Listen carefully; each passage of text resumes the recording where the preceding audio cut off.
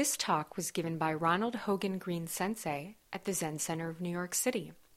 Hogen Sensei is a lay teacher in the Mountains and Rivers Order and is co-director of the Zen Center of New York City. This talk, like all of our talks, is offered free of charge. If you would like to make a donation, please visit our website at zmm.mro.org/donate. Thanks for your support. Good morning. From the Blue Cliff Record, Case 25, the Hermit of Lotus Flower Peak holds up his staff. The pointer to this koan. If your potential does not leave its fixed position, you tumble down into the poison sea. If your words don't startle the crowd, you fall into the streams of the commonplace. Suddenly, if you can distinguish initiate from lay in the light of sparks struck from stone, if you can decide between killing and giving life in the light of a flash of lightning, then you cut off the 10 directions and tower up like a 1,000-fathom wall. But do you know such a time exists? To test, I'm citing this old case. Look. The Hermit of Lotus Flower Peak held up a staff and showed it to the assembly, saying, "When the ancients got here, why didn't they consent to stay here?" There was no answer from the assembly, so he himself answered, "Because they did not gain strength on the road." Again he said, "In the end, how is it?"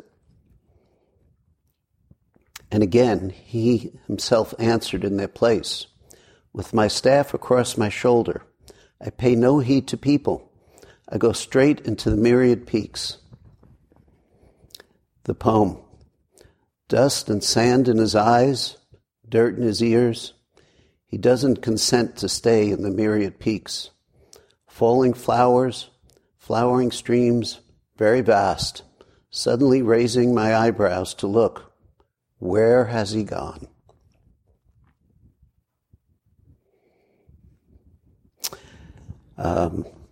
It's good to be back. I was away from the temple over 5 weeks, and I missed it. I missed you. I missed the relationships. I missed practicing here.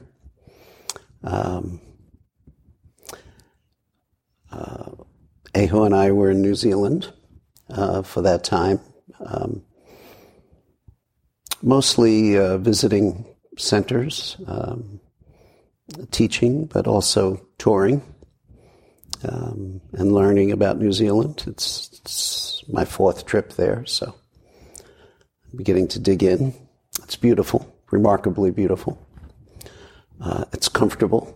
It's a wonderful country to be in, very easy to be in, and the people are very easy to be with. There's a responsive Sangha. They're practicing hard. It's not an easy situation for them to practice where they see a teacher twice a year. And yet it was interesting, wherever we went, Donald Trump went with us.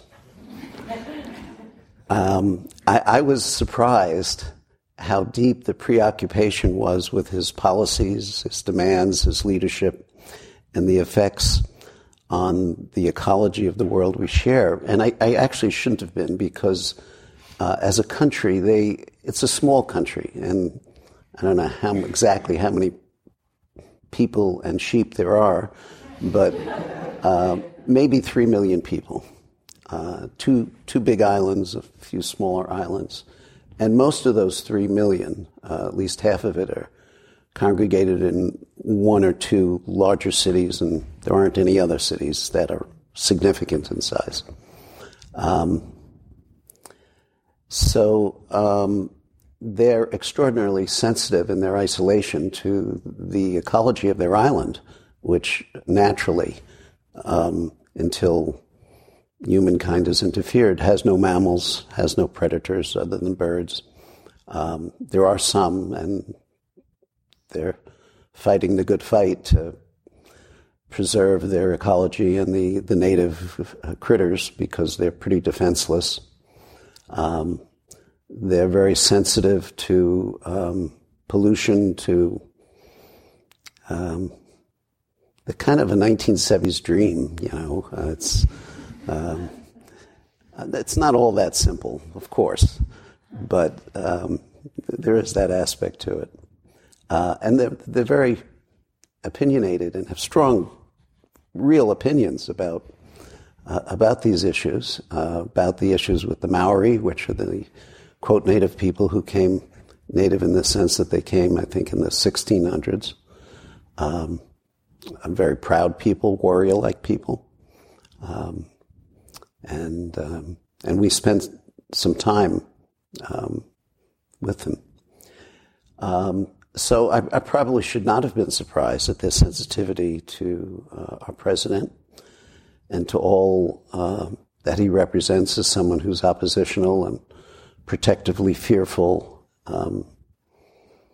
in his position of immense power and influence. And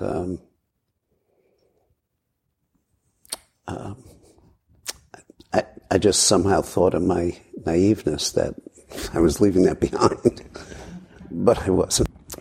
And, from their perspective as this tiny little country,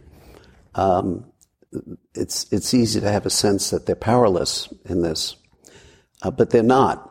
And it's easy for us to have a sense that we're powerless with what is before us in terms of what represents to such a large extent.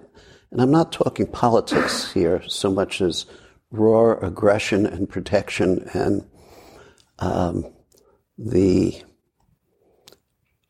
oppression of any viewpoint that doesn't preserve and protect my own viewpoint. And the nakedness of that, the transparency of it. I'm always amazed when I see pictures of, and maybe these pictures are selected, but I got the same sense in the debates, and I see him, and I'm looking at him, and it's such a definite sense that's being communicated of his persona and his, I don't want to use too many adjectives here, but his smugness and sense of absolute narcissism, really. And I realize from this kind of bully pulpit, may not be necessarily politically correct to speak in these terms, but I think I need to speak in these terms. And my point is that we are not powerless. We actually have immense power, all the power we need, both individually and particularly individually. That's where it starts, individually. And then even more so from the individual perspective collectively. When we turn our willingness and attention to taking up the realization of who we are and the application of this realization to the world we live in, to actually, so that's a long-winded way of saying, to actually take our practice into the world, wherever our practice is. And when I speak of realization, I'm not talking about some accomplishment. I'm simply talking about taking wherever we are and grounding ourselves in the practice of Zazen, in the practice of liturgy, in the practice of working with our own minds, and turning that not just as something that we do in this room or do at home at selected times, but turning that energy and that sense of integrity, because that's what I feel when I do Zazen, is I feel a sense of integrity. I feel that this holds all of me, even if I'm confused, even if there's a lot of thoughts, even if I'm distracted, that beyond that pattern of me presenting myself to myself is something much more powerful and much deeper. And sometimes that's very clear, sometimes less so. and the willingness to use this power of our practice towards the compassionate use of the individual and collective power that we have is a pivot point of our life. It really is a turning point. I've spoken many times about how the Vietnam War was that for me, that it transformed my life, and particularly because it was so personal. And I've spoken of this, that when somebody I knew was shot and killed at Kent State without any justification, that affected me personally. That, although I didn't immediately realize it, that turned my life. I realized things are not what they seem. The government is not what it seems. That I'm being lied to in some subtle and profound way. And although I started in a personal sense, not in a political sense, I started in a personal sense to question, what am I doing with my life? What is this? What have I based my life on? And I was a young boy in college. What have I based my life on that I'm assuming something about it that is profoundly not the way it is?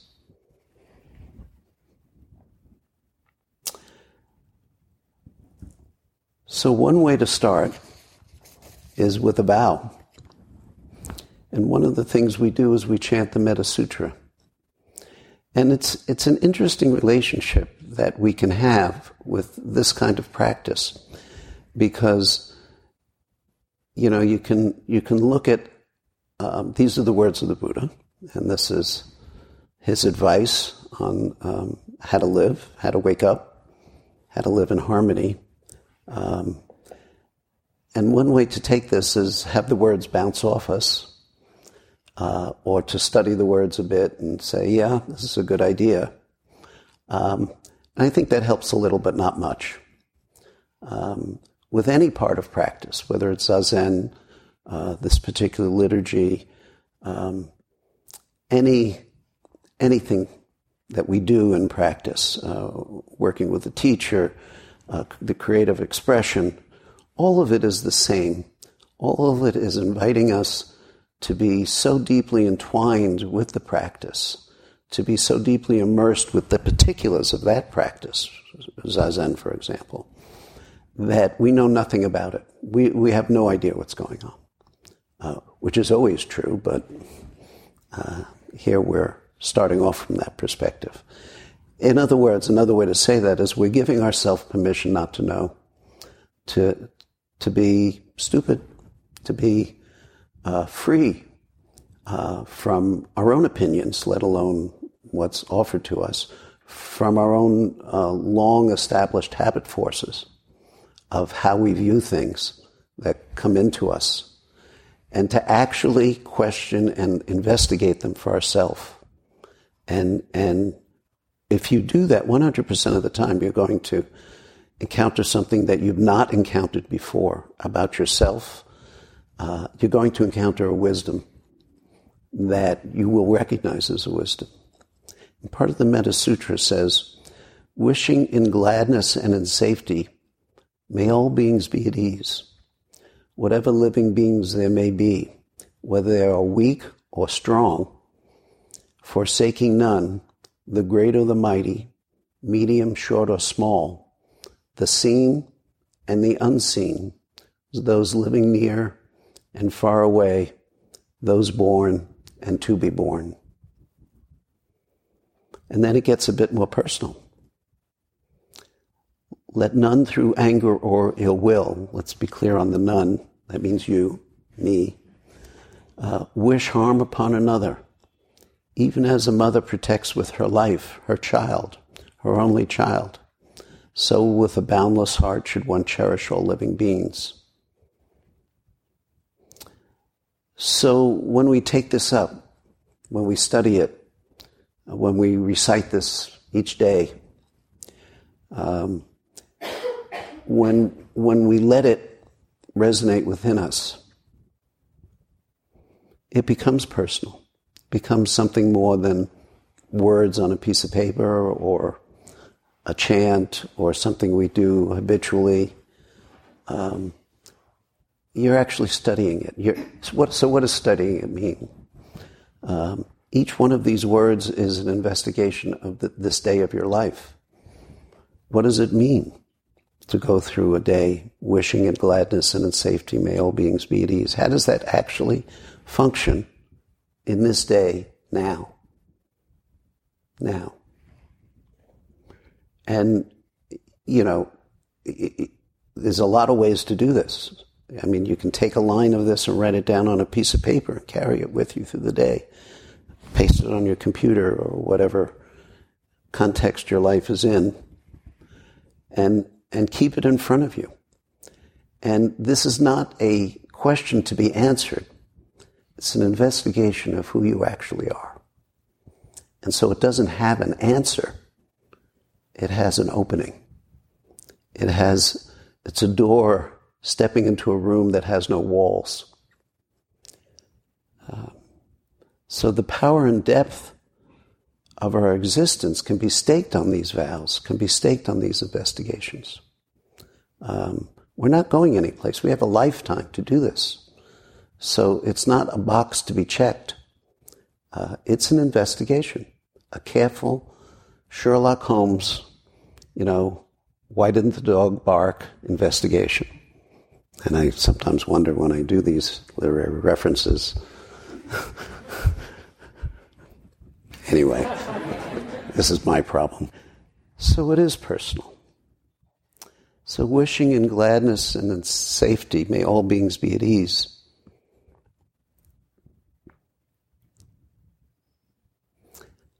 Who's being left out of that? What's the grounding of that? And there's a care here, which I'll talk about a little later, about applying this or not applying it to all beings. But to the koan. The hermit of Lotus Flower Peak held up her staff and showed it to the assembly, saying, when the ancients got here, why didn't they consent to stay here? So the staff, there's a traditional, I think it's a 7-foot or some equivalent to that staff that a teacher receives on transmission. This is a kind of a mini version, mini staff. And it's a sign of realization. It's one of the articles that's transmitted from the teacher to the student, as is this, called the cuts, that represents realization, a realized being. And it also has a function, as all these implements do. So it's a staff. When I was in New Zealand, I bought a shorter staff with a different function that was intricately carved by the Maori. And it's not so much I told myself that I need a cane, although I noted for the rest of the trip I used it. But it was just struck me as this work of art that was magnificent. And I kept wondering, are they going to let me through all the many security checks I had to go through? And nobody blinked an eye, so,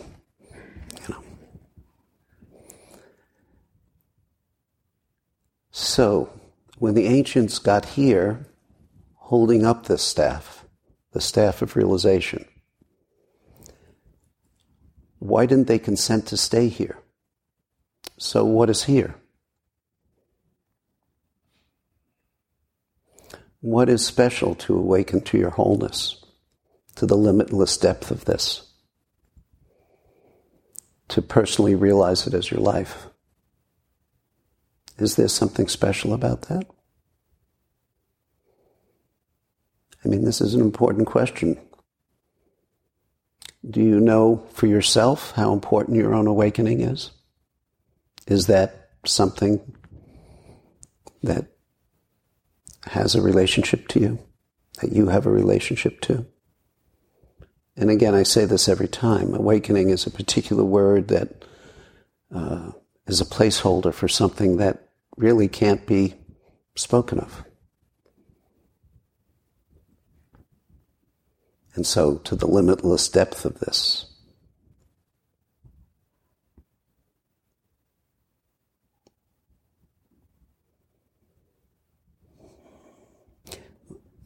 sometimes in the Mountains and Rivers order, we use the word being clear in terms of awakening. And I think that's a much better word because there are degrees of clarity.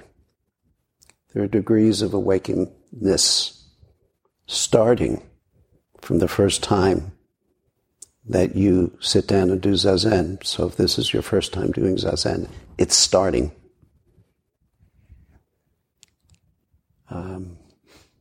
And it's not a thing. It's not a given thing.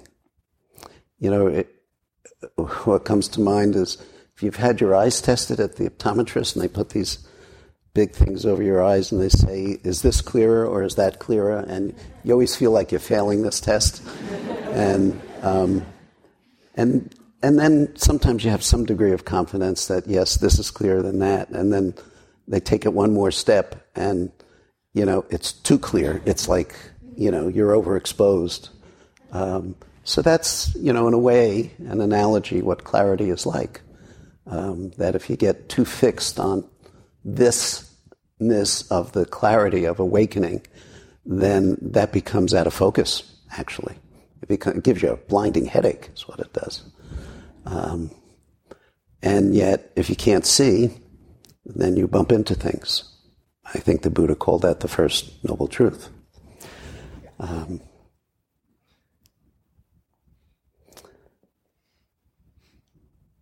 Several years ago, I'm told there was a commercial that showed a baby being born, and then in 30 seconds, the commercial fast-forwarded through the child's entire life until he was old and gray and hunched over, and finally he let out a gasp and crashed headlong into a grave, dead. And then the words flashed across the screen, "Life is short, play Xbox." Really? Is that the best you've got? You know, for your life? You know, is this your life? Life is short. It's fragile. It seems headed for death and injustice. And is there nothing you can do about that? Is the answer really just to play more video games or to distract oneself? Or much more commonly, not even have it on your video screen, on your monitor. And, you know, not think about it. Or whatever the screen is in your life, work, relationship. I can't, fear, I'm helpless, you know, I'm a cynic, you know, that doesn't apply to me. Really? Is that the best we've got?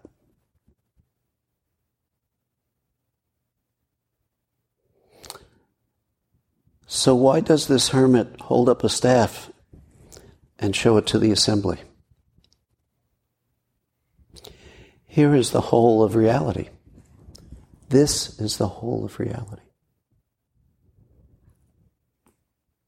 It's not a metaphor, but it's one's own realization of reality. You are the whole of reality. You yourself. You are not a metaphor, but you are your own realization. You are your own degree of clarity and confusion and lack of confusion. And you're not helpless in this.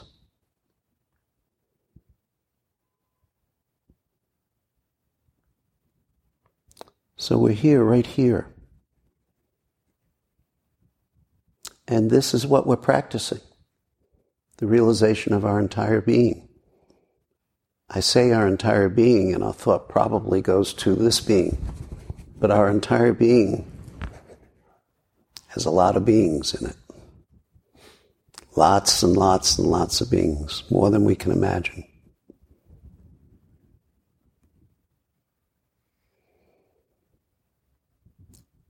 It's a very large body appearing in this limited edition of you. This precious limited edition. We're given this life, and it's precious, no matter how short or long it is. That's irrelevant. It's going to end at some point. So the question is not how short or long it is. It's what you're doing in the meantime. So the hermit asked the question, when the ancients got here, why didn't they consent to stay here? And there was no answer from the assembly. So he himself answered, because they did not gain strength on the road. The practice and the realization that arises simultaneously with the practice is true, it's real, and it's a start. We chanted this morning, to realize the absolute is not yet true enlightenment. That's a summation of this koan.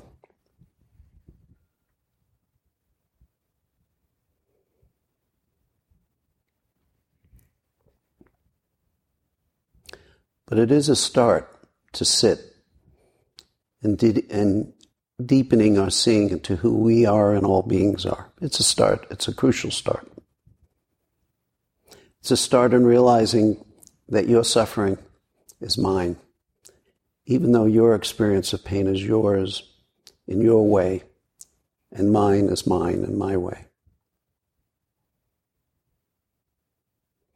It's a start in realizing that we've set up our life, all of us, without exception, have set up our life in a way that's comfortable for us, that we've moved all the pieces of our life around in a way that works for us, that gets us what we want, even if we're not necessarily defining and aware of what we want, but it does get us what we want. It satisfies us in some way, which is the explanation for how we can cause ourselves so much pain and yet not change it, because it does satisfy ourselves in some way. It's familiar.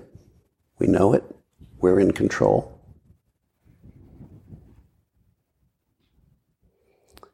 So we're in a little room putting pictures on the wall that we've drawn. Remember when you were 3 years old and you drew the picture and Mommy put it on the fridge? This is the life we lead.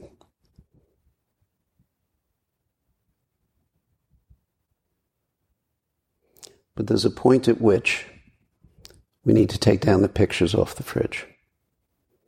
Or put them in a box. Or put them in the Louvre. Whatever is appropriate.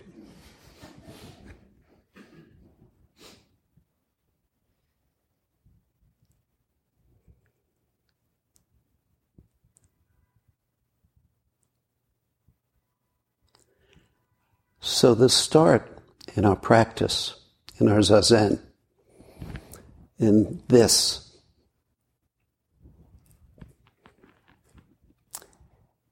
is an important doorway to realizing that in the boundless ocean of who we are, even if the waves ride up onto the beach of endless suffering, even if we can see that and feel that and hurt from that, that we demand of ourselves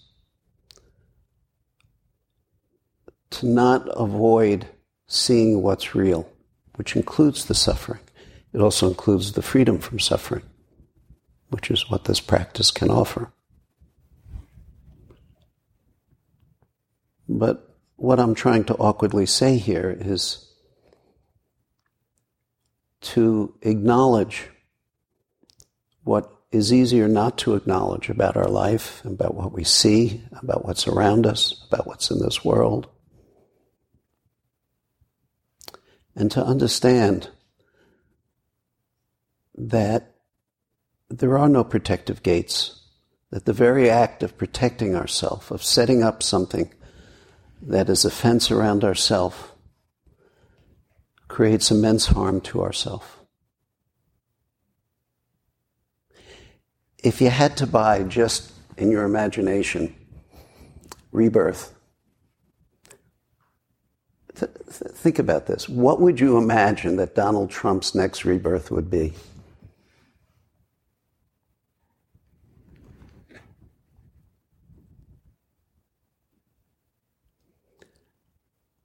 But in Zen we understand that karma also is now. That the future we're creating right now in what we do, what we think, and what we say. That's our power. We're not necessarily given to measure that, to know where that goes, because the forces of karma are so vast and so multiplied that you can never know. The Buddha said this. We're not given to know even our own personal karma in a complete way. Although it's not hard, I think, to certainly see aspects of our karma and how it comes to fruition within our lifetime. And yet, there's much more room for not knowing. There's much more room for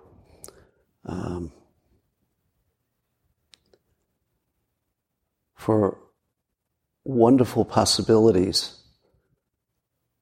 that we would like to deny because it means, in our mind, taking up some responsibility for ourselves and others. And yet in that denial, we turn into our fear and pain as the basis of our life.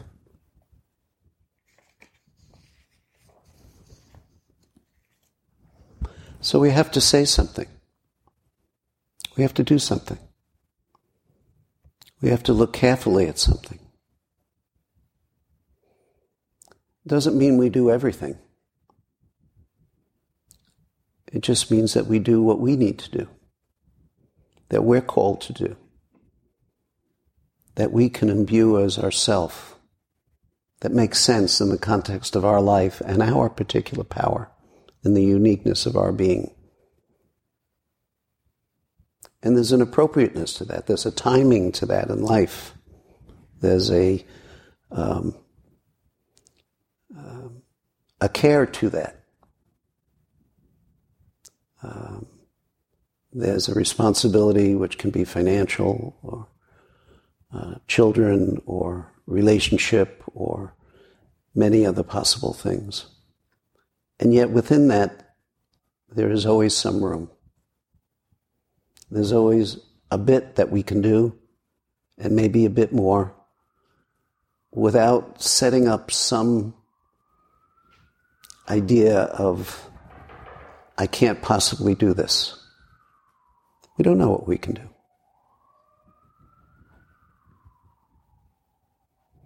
So the hermit says, because they do not gain strength on the road, is explaining.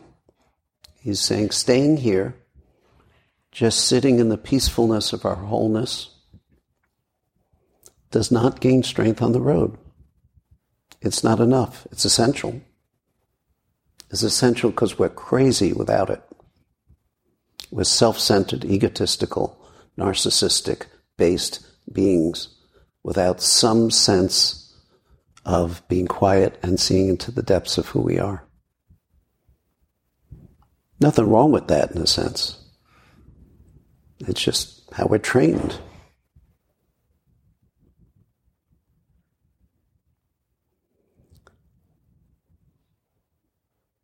So we, like the Buddha, did after his awakening have to get up and gain strength. We have to be tested. Really, we have to be tested. Be tested by the reality of everyday suffering, of our being, of being free, what it means to be free from suffering, what that actually means, and yet be bound by our vows and by our aspiration to awaken. So the Buddha said, with a boundless heart should one cherish all living beings, radiating kindness over the entire world, spreading kindness over the entire world, upwards to the skies and downwards to the depths, outwards and unbounded, freed from hatred and ill will.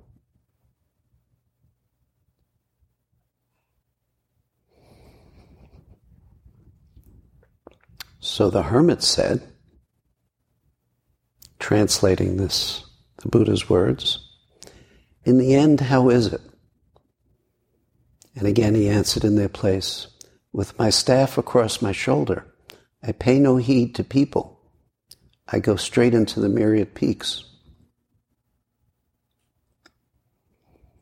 The myriad peaks, traditionally we go up the mountain for wisdom, reach the tip, the wisdom, and then go down the mountain with compassion. So it's a symbol of the work.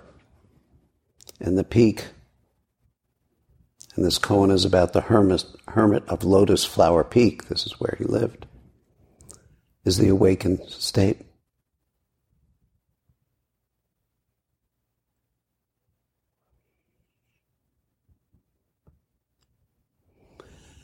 But let's be clear here.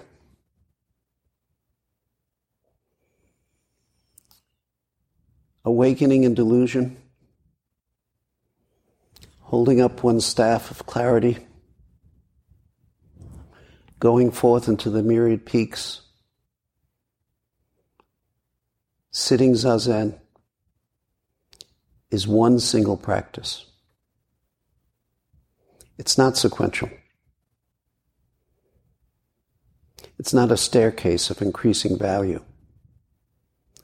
The entirety of our being is always present, has always been present. The power of awakening, the power of compassion, our compassion, the power of commitment, of going straight into the myriad peaks, knowing of the steep climbs and the sharp descents that await us. The power of this has no boundary at all. It's beyond our imagination.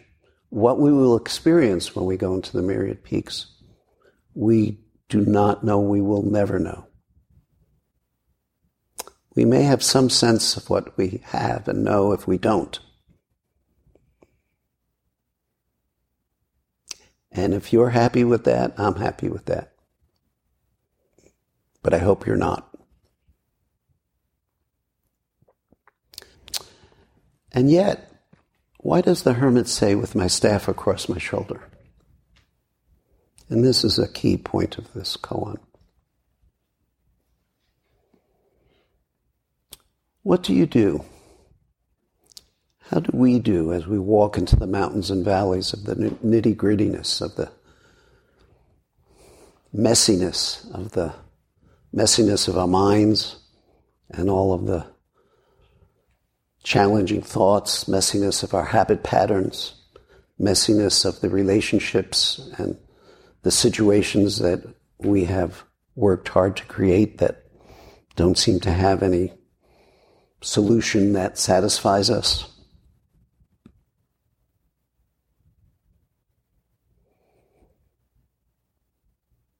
How do you do this in the midst of all the noise? How do you keep your sense of stillness, of wholeness, of an integrity that is beyond ethics and morality? as you interact with others in the midst of virulent opposition and aggression.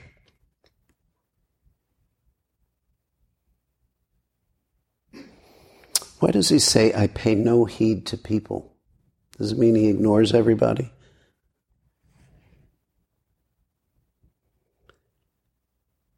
He's not looking for guidance in standing on his own feet.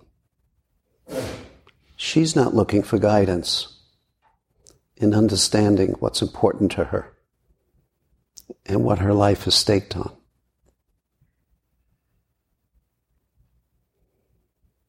She's completely free and independent and goes straight into the myriad peaks. And because of that, others follow and then others lead.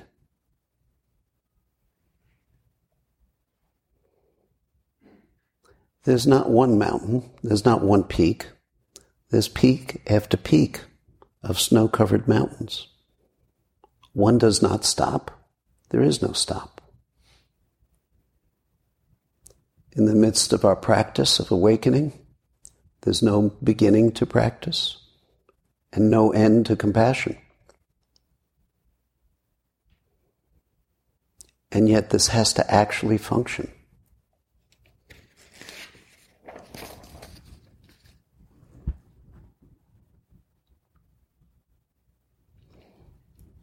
It's important to recognize those who oppose us, those who are, in a Buddhist sense, our enemies, those who stand for destruction, for the values of wholeness, as best we understand them. It's important to recognize them. And it's important to love them. Love them not in a romantic or some idea sense. Love them not in a sense of some feeling sense, but to completely, because we're not going to have those feelings. At least I don't have those feelings. But I deeply respect who Donald Trump is. I deeply respect what he represents to many people. And I deeply respect the power that he has. So that I know, in my respect, how to help him. And I don't mean in the name of help I'm going to save his soul. I don't know anything about saving souls. I mean, to whatever extent I can help him and all beings, whatever opportunity is there, in whatever way I can, I will, without propagating his aggression, his violence, his judgments, his pain. And this is essential. This is why the hermit shouldered his staff, the staff of realization, as he walked, as she walked into the myriad peaks. That has to be there. If you go about your business just as opposition, without compassion, you will create more opposition. You will create more suffering. We have a long history of this, and even Buddhism is not exempt from that. And so, everything we do rests on the power of our zazen and the power that comes out of the insight from zazen. Everything we do rests on something we know nothing about. Emptiness, wholeness, oneness, unity, all these metaphorical words that really have no meaning except to represent a placeholder of our own direct experience of sitting zazen.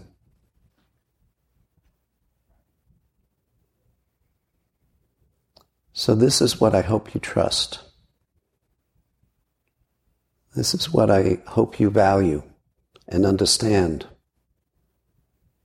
so that when your passions and anger overtake you, You have the willingness, be it in any cause, and just as important, to your lover, to your boss, to your employee, and even more important, to yourself. To stop. Stop. Stop. What happens in stopping? That's the point. No idea. No idea.